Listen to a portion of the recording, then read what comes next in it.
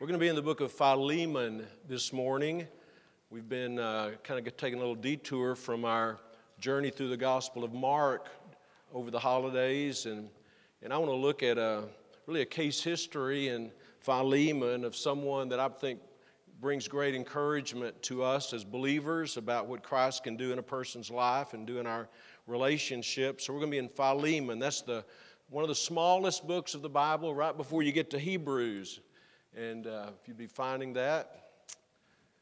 Again, good to see you. Good to have guests with us. Hope you've had a Christ-centered holiday season thus far. It's not without challenges, obviously. I'm looking around this room. I was thinking about this during the song service. People who've lost loved ones, people who've lost people just recently, and then and some throughout the year. I don't know of a time that I can ever remember as a pastor when we've had so many people in our church who've lost someone close to them, if not in their immediate family, at least in their family or close friends, and it's just been a challenging year.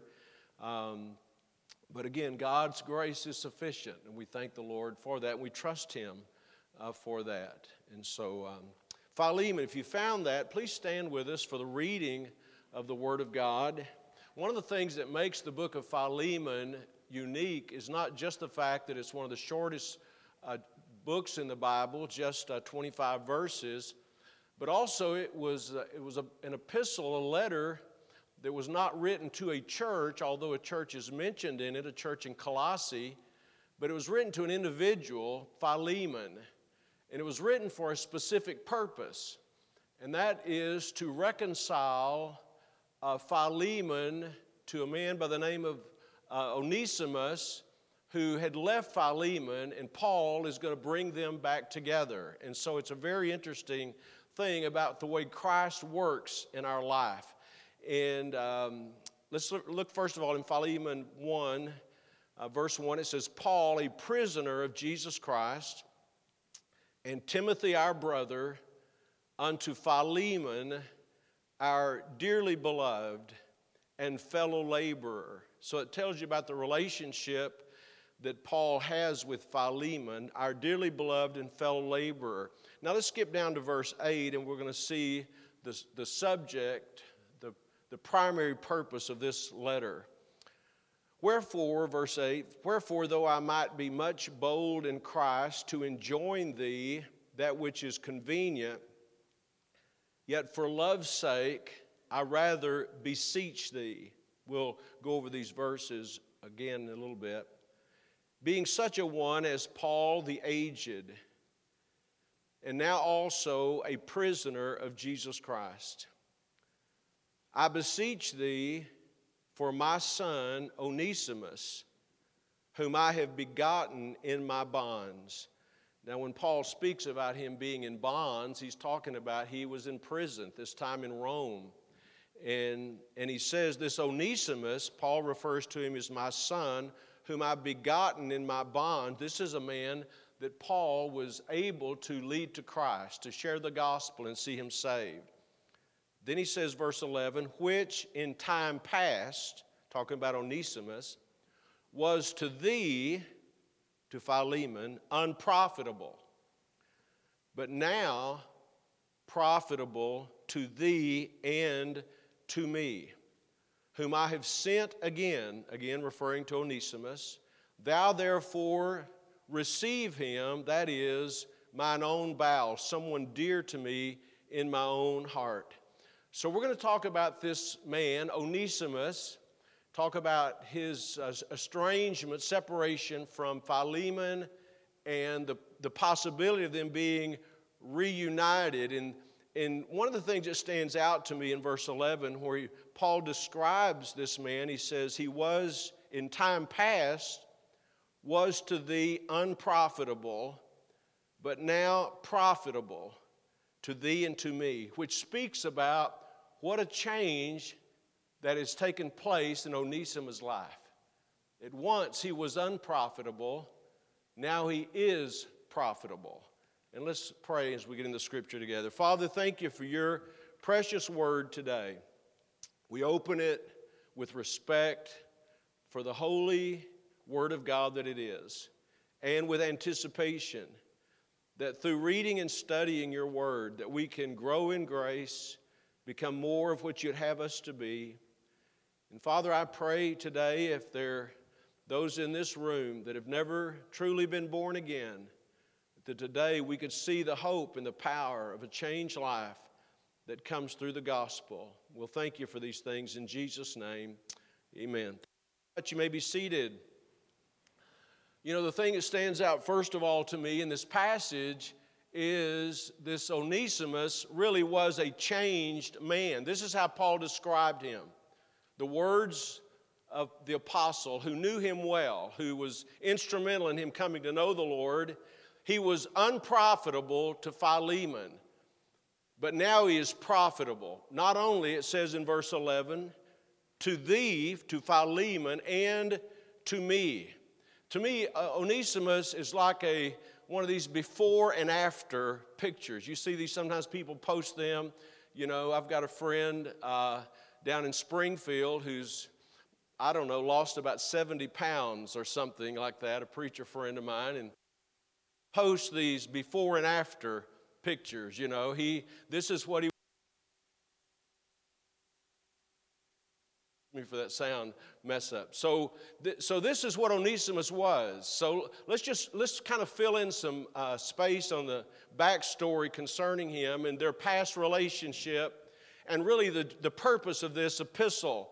So at one time, Onesimus was a servant, literally a slave, to Philemon. So Paul is writing to the master, Philemon, that Onesimus once served. Now, we have strong feelings about slavery, but it was a very common practice in the Bible days, both in the Old Testament and the New Testament. As a matter of fact, two different sources that I looked to said that in the Roman Empire, there were as many as 60 million slaves in the Roman Empire. Onesimus was one of them. Now, just for the record, in case you're wondering, nowhere does the Bible condone or encourage slavery. But slavery was a part of the world. And in the Bible, in the New Testament, there's instructions for how servants and masters were to treat each other. And if you've read the Bible, you're familiar with that. You see that as believers, how that a master should treat his servant and how servant should look to his master. So Onesimus, who was a slave in Colossae, which is now presently where Turkey is. And Onesimus was a slave, but he ran away. And it's possible from the text, not definite, but possible, that he didn't just run away from his master, but he actually may have taken things that didn't belong to him. And you can find that and see that in the scripture, at least where we might get. Now imagine this, he runs away from his master and he ends up in Rome, where Paul is. That's 1,000 miles away. So he's free from his master. He's free from slavery. He's 1,000 miles from home. And somehow, not by chance, but by the providence of God, he meets Paul. Paul is under house arrest. Paul is in prison. But he has freedom under house arrest to entertain guests. People would come to him and he could teach them through the day, and that's the setting. And somehow through that, Paul met Onesimus. And as Paul would, obviously, he gave him the gospel. He gave him, we don't know the details of that. We don't need to know the details of that. But through the direct influence of Paul, he was saved. He was won to Christ. And notice the language in verse 10, we read it a moment ago in Philemon. Paul is writing to Philemon, and he says, I beseech thee for my son Onesimus, whom I have begotten in my bonds. And so he gets saved. So here the Onesimus, who's a runaway slave, is now converted to Christ. Now, stay with me this morning and think about this, because when anybody gets saved, things change. If they don't change, a person, in my estimation, a church person doesn't get saved if there's not some change in their life. And so he gets saved. And let's just think with me for a moment. Put yourself in Onesimus' shoes. You're 1,000 miles from where you were. You've been on the run. And by the way, being on the run, if you read about some of the behavior of slave owners and masters in that day, they actually put people out on a list. If this person has run away, people will be looking for them. So he's like a fugitive. But he gets converted. Now, how is he going to deal with all this? How's this going to impact his life? And I think it's always important to keep this in mind. No one is expected to right all the wrongs in their life in order to be saved. We don't get saved by righting all the wrongs in our life.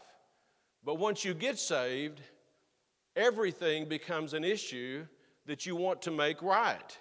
So here's the question. Would Onesimus continue to run and be a fugitive, or would he go back to Colossae and submit himself unto his master? What would you do? What would you do if you were 1,000 miles away from the man who owns you, basically, and you're not only free, but now you're a new creature. You're saved. You're forgiven. What would you do? And that's a challenge. Many people, even people maybe sitting in this room, say, well, I would never go back to that, right? I would never go submit myself to Philemon as I once was. And I don't think Philemon was a harsh taskmaster, because we know this, and we'll mention this again in a moment. He was a sincere believer himself. He was a genuine follower of Christ. So could you get away with this? Could Onesimus get away with this? With a clear conscience, even though I ran away from Philemon and probably stole things from him when I ran away from him, would my conscience allow me to continue to live as a free man and not go back to Philemon? Are you with me?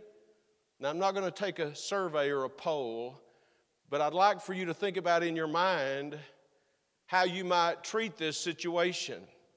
And one of the reasons I like this passage is because this clearly indicates to me the way a Christian's perspective changes when they get saved.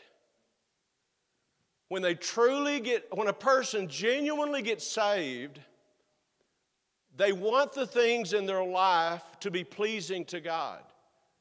And that doesn't mean that we can remove maybe all the scars and the regrets of our past life, but it does mean if there are things that we've done wrong that we can make right, we ought to consider making those things right.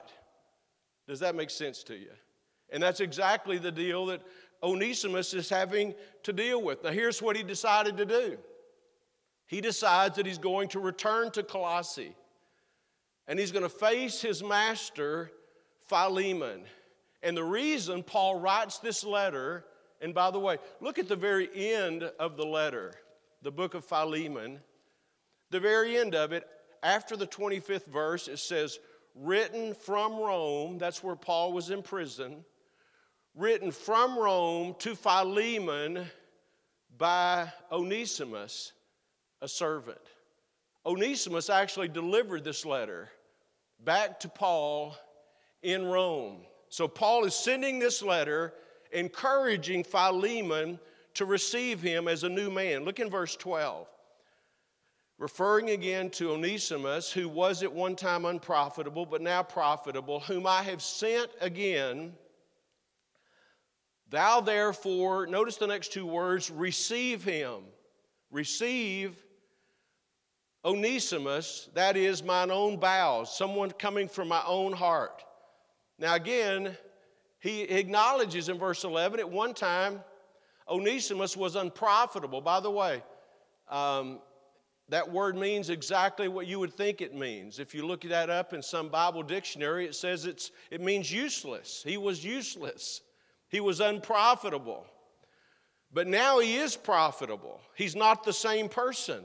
By the way, when a person gets saved, they are not the same person. Their lives are changed. They become new creatures in Christ. So he was not only, look in verse 11, which in time past was to thee unprofitable, but now profitable to thee and to me. Onesimus is now a help. He's a helper. He's an assistant some way to the Apostle Paul, where he's in house arrest. By the way, just another interesting detail to me, if you were to take a Bible dictionary and look up the name Onesimus, the word means profitable, interestingly enough. He's now living up to what his name is. He's now that he's saved, he's becoming what God wants him to be. And what enabled all that? It was all related to his conversion, to him coming to Christ. Paul wanted to keep Onesimus. Look in verse 13, it says, whom I would have retained with me. He's writing this letter to Philemon. I would have kept him. I would have retained him with me, that in thy stead he might have ministered unto me, served me in the bonds of the gospel. So Onesimus is serving Paul and serving the Lord. He's proving that he can be helpful. He's proving that he can be useful to Paul. Hold your finger right here, if you would, in Philemon, and turn to the left a few books, maybe about 20 pages or so in your Bible, to the book of Colossians. I said earlier that Philemon was from Colossae, and we're not going to dig into all that this morning, but look in Colossians chapter 4, as Paul is writing this epistle to the church that was meeting in a house there in Colossae. Again, Colossae, where we would now recognize as Turkey. But look in Colossians chapter 4, if you would please, in verse 7. As he's writing this epistle, he says this, all my state shall Tychicus declare unto you, who is a beloved brother and a faithful minister and servant, our fellow servant, in the Lord. Tychicus is delivering this letter, whom I have sent unto you for the same purpose, that he might know your state and comfort your hearts. With Onesimus, he's also with him delivering this letter. With Onesimus, a faithful and beloved brother who is one of you. They shall make known unto you all things which are done here. So again, you see now that Onesimus is not only a runaway slave, he's a runaway slave that has gotten converted, and he's a converted slave who is a blessing and a help and a use to the Apostle Paul. Again, I say this is sort of a before and after picture of this man, Onesimus. And Paul would have kept him. He would have kept him, but he could not because he was another man's servant. And so he's writing, let's go back to Philemon. He's writing, encouraging Philemon to receive him. Look in verse 12. Just quickly notice these different uses of the phrase receive him. Verse 12, whom I have sent again, thou therefore receive him. Look in verse 15. For perhaps he therefore departed for a season, that thou shouldest receive him forever. Verse 17, if thou count me therefore a partner, Philemon, receive him. That's all Paul was writing to. This whole purpose of this letter was that Philemon would receive Onesimus, that he would receive him. And Paul could have, and I'm going to show, we see this together in a moment in the scripture, but Paul was an apostle. And as apostle, he was given a lot of authority. He had placed pastors in churches. The Lord used him to start many churches and send out different people. He had apostolic authority. With that authority, he could have told Philemon, not encouraged him and treating him as he was. He could have commanded him or told him. Look at this. We see this in verse 8, Philemon verse 8. Wherefore, he says, though I might be much bold in Christ to enjoin thee that which is convenient. I could have just told you, you've got to take Onesimus in and you've got to restore him. He said, I could have done that. Verse 9, yet for love's sake, I rather beseech thee. I'm entreating you. I'm pleading with you. I'm presenting my case. being such a one as Paul the aged, and now also a prisoner of Jesus Christ, I beseech thee, in verse 10, for my son Onesimus. So Onesimus is going home. Now again, I think it's good when you read the Bible to try to put yourself in the place of those that the Bible's writing about. And here's what I'd like for you to think about for a moment. For Onesimus to leave Rome and travel 1,000 miles to Colossae to face the man that he had run away from would not be an easy thing to do. Can you see that? That would not be an easy thing to do. But it's the right thing to do. And sometimes there are things that we need to do that aren't easy things to do, but they're right things to do, to make things right. And that's exactly what Onesimus has decided to do, and I think Paul has encouraged him to do. Notice how Paul asks Philemon to receive him. Look in verse 15, he says, that thou shouldest receive him forever. Then look at verse 16, not now as a servant, not just as a worker, as a slave, but above a servant, a brother beloved, specially to me. Paul wanted Philemon to give Onesimus a second chance. He wanted to welcome him back. And this is Onesimus's opportunity to start over again by making things right in his life. But also, this is an opportunity for Philemon to do the right thing. I mean, he could be angry with Onesimus. He could be bitter with Onesimus. You know, we ought to I'm looking at it from Onesimus' point of view. This is not going to be an easy thing for me to do. I'm looking at it from Philemon's point of view, and it's not going to be a natural thing for him to do. To welcome home and receive a man who probably stole from him and certainly ran away from him. Now, Philemon, as we know, is a Christian. He's a servant in the church. Paul, verse 1, we read that a moment ago. If you look in Philemon 1, Paul, a prisoner of Jesus Christ, and Timothy, our brother, unto Philemon, notice this, our dearly beloved and fellow laborer. This was a serious Christian. I think all Christians should be serious about their faith, but this man is a devoted Christian, and Paul loved him. Paul writes, look in verse 5. Paul writes about Philemon's spirituality, and he says, hearing of thy love and faith, which thou hast toward the Lord Jesus and toward all saints.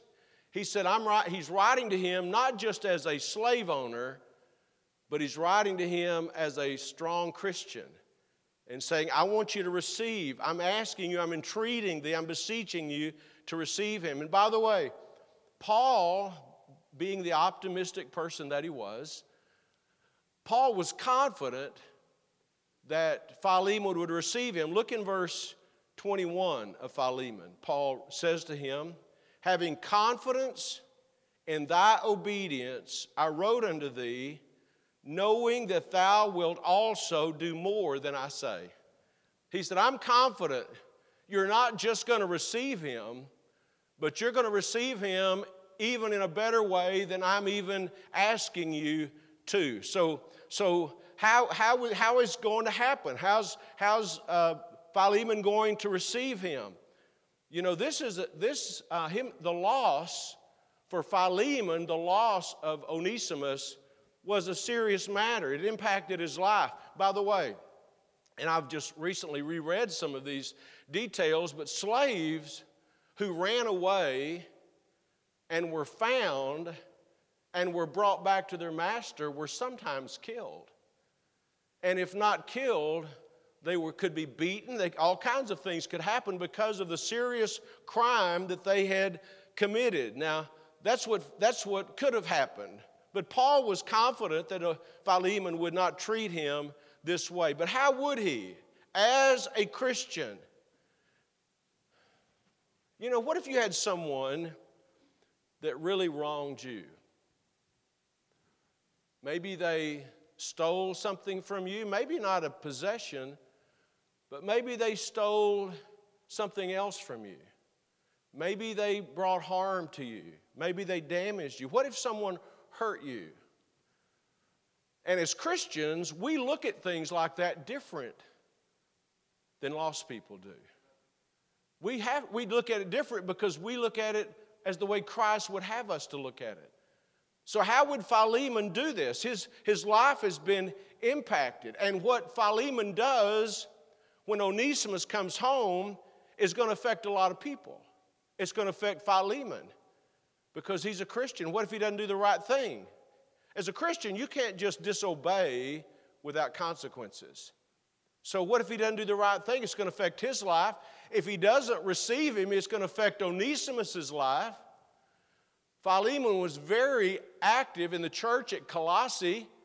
If he does the wrong thing, it's going to be seen as an example to other people for the way he does things.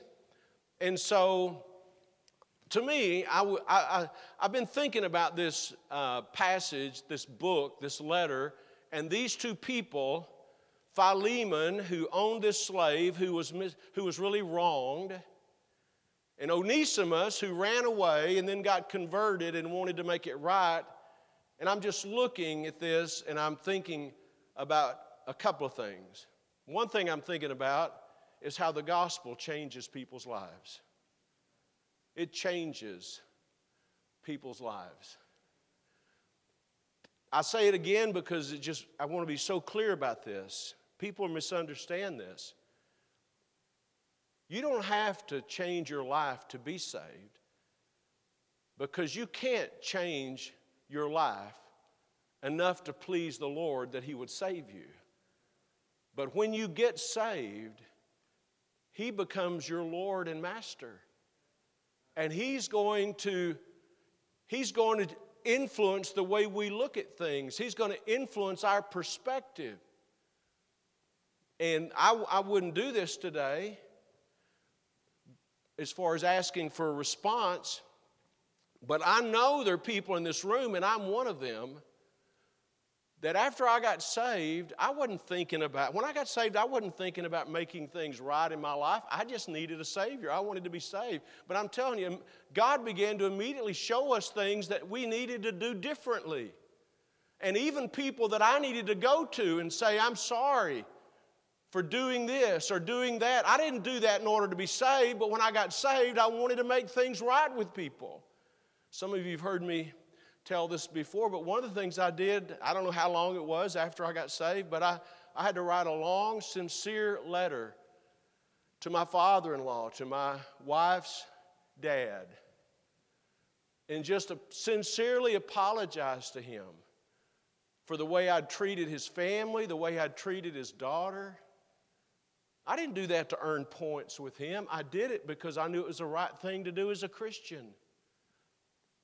Jesus changes us when we get saved. The gospel changes people. And I don't mean just changes on the outside. He changes us on the inside.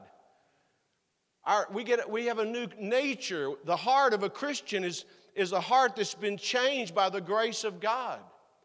But that internal change will affect our outside life, our relationships, and the way we think about things. And Paul had seen this in Onesimus. I guarantee you, this Onesimus wasn't just a man who Paul met and he received Christ, and Paul wrote this letter to commend him to Philemon and urge Philemon to receive him. Paul had watched this man's life change right before his eyes. And he said, this is a new man. He was unprofitable, but now he's profitable. Not just profitable to me, but profitable to you also. When a person gets saved, things change. Our attitudes change. Things that we once did without even thinking about it. I mean, I hate to say this, but before I got saved, I would lie to people. I'd lie to my wife. I don't lie to her near as much as I used to. No. I'd lie to my mother.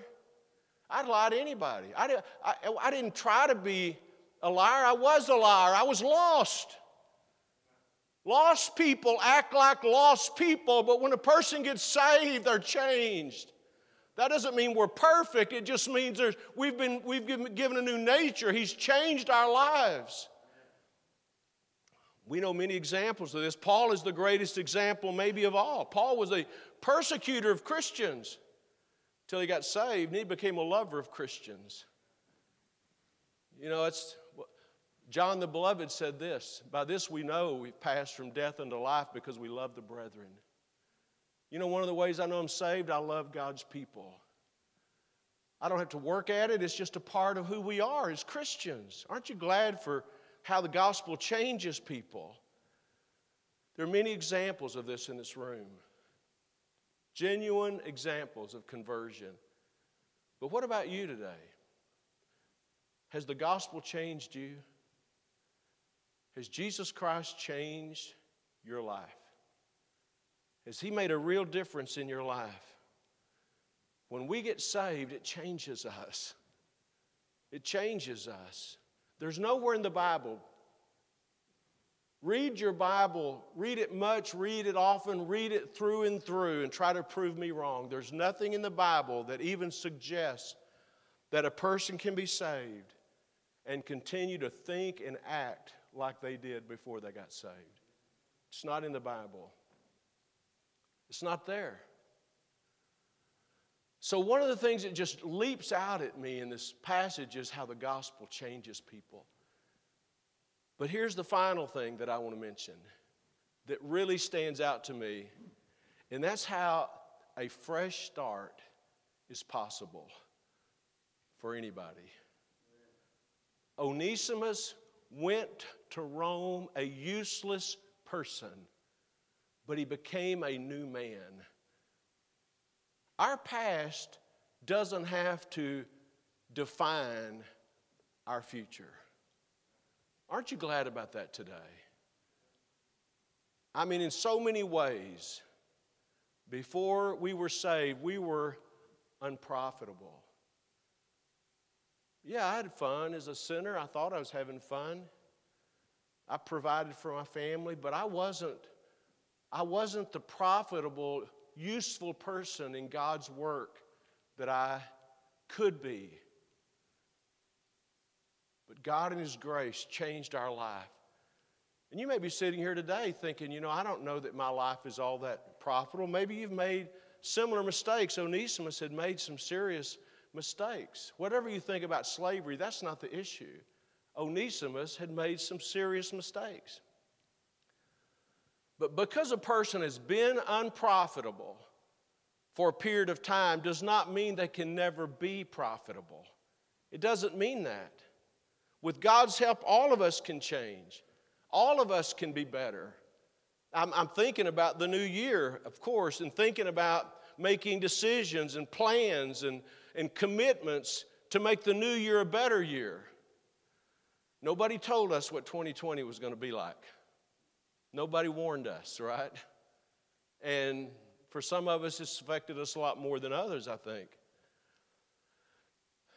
But we've had many opportunities this year to be discouraged, to be disappointed, some physically, some emotionally, some spiritually, some financially, some real setbacks. But this can be an opportunity for a fresh start. I was reading an article recently about someone that I've admired since I was a child, Thomas Edison. Thomas Edison, of course, was a great inventor. And our family, all of our children are here in the room today. Josh and his family's here with us. But our family once visited his winter home in southern Florida. I don't know who went with us. I can't keep up with who went on what trips. Some kids went on some trips. Our funnest trips was when none of the kids went. No, I'm just kidding. But Thomas Edison invented the microphone, not this particular one, the phonograph, the record player. He invented the incandescent lights, not the LEDs. He invented the storage battery. He invented talking movies. He invented literally 1,000 other things. But I was reading this story that happened in December of 1914. He had been working for 10 years on the storage battery, trying to create a battery that could store energy. That project had strained his finances. And one night, spontaneous combustion broke out in the film room. Fire broke out in his shop. And within minutes, everything was in flames. Fire departments from 8 different towns came, but there was nothing they could do. Everything was destroyed. He was 67 years old. All of his assets were gone. The damage exceeded $2 million in 1914. Edison had a son, Charles, who was 24 at the time. Searched and searched till he found his dad, and he said he found his dad just calmly watching the fire. And his son, Charles, said, "My heart ached for him." The next morning, Edison surveyed the ruins and said this: "There is great value in disaster. All of our mistakes are burned up. Thank God we can start anew." 3 weeks after the fire, he managed to deliver the first phonograph. The point is, tough times are often opportunities to start over. Amen. Not to stay in a rut, not to stay where we are. We can start over. Onesimus had a checkered past. He was a runaway, perhaps a thief. But through faith and through humility and through the power of a changed life, he changed his story. He rewrote his life story. He became profitable. Not just profitable to Philemon, but Onesimus became profitable to the man who gave us most of our New Testament. To the greatest pioneer in missionary evangelism that ever lived. He became a new person. And I just want to say this, as simple and direct as I know how to say it. It's never too late to start over.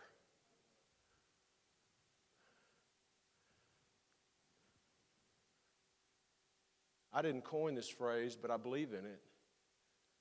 Today really is the first day of the rest of your life.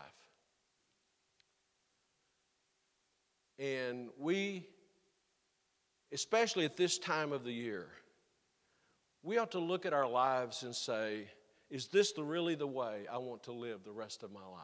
Is there something more that God would do in my life? Is there a way that God could make me more profitable to my family, more profitable to Him and His work?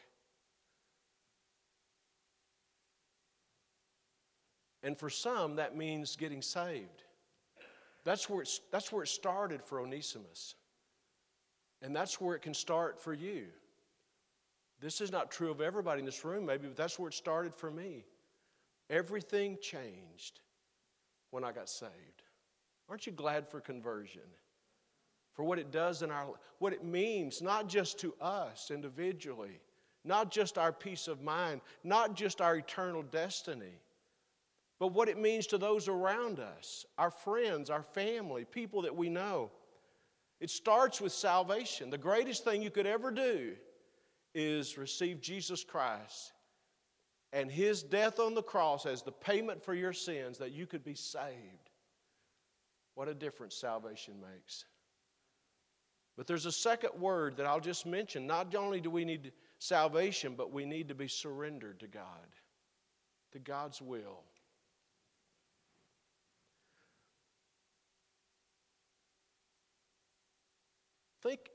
Think today, about the challenge for you. If you were Onesimus and you were 1,000 miles, 1,000 miles today is a long ways, but 1,000 miles in New Testament time was a long way from his master, a long way from slavery. What would make him go all that distance back and face his master? Because he was surrendered to what he knew God wanted him to do.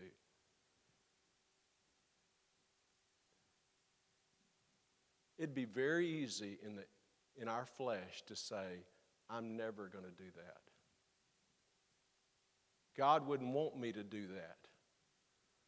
But you know what? God did want him to do that. And he did it by the grace of God. And how God used it is an amazing thing.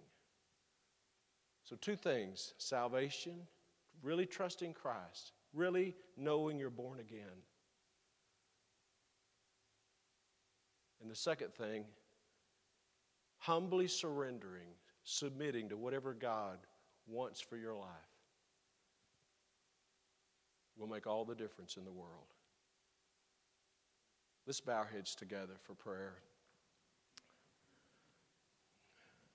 With our heads bowed today, do you know the Lord? Has He changed your life? Has Christ changed your life? If not today, why wouldn't you come to Him? What would keep you from coming to Christ? You ought to come to Him today. Right where you sit, you could ask Him, Lord, save me. I don't want to die in my sin. I don't want to keep living my own life. I want you in my life. I know I'm guilty, but I ask you to forgive me. Right where you are, you could ask Him to save you. Or you could come in a moment. I'll be standing here at the front and say, Preacher, I need some help with this. And most people do need some help with this. We're here to help you. Say, I really want the Lord in my life. You ought to come. And if you're saved, and in your mind, in your heart, you're thinking, there's no way I would ever do that, what Onesimus did. I would never, ever go back to that, knowing I was free from it. Even if God wanted me to, I wouldn't. Then right there is a problem. We need to surrender our will to God's will. Let Him have His way in our life. Our Father, as we pray today, we thank You for Your word. And Father, how it opens the door for us to see ourselves, not just see Philemon and the struggle he might have had with welcome and receiving Onesimus, and to see Onesimus with the challenge of going back and facing the wrongs that he had left behind. God, help us to see ourselves. We want our lives to be yielded to You, truly surrendered to You.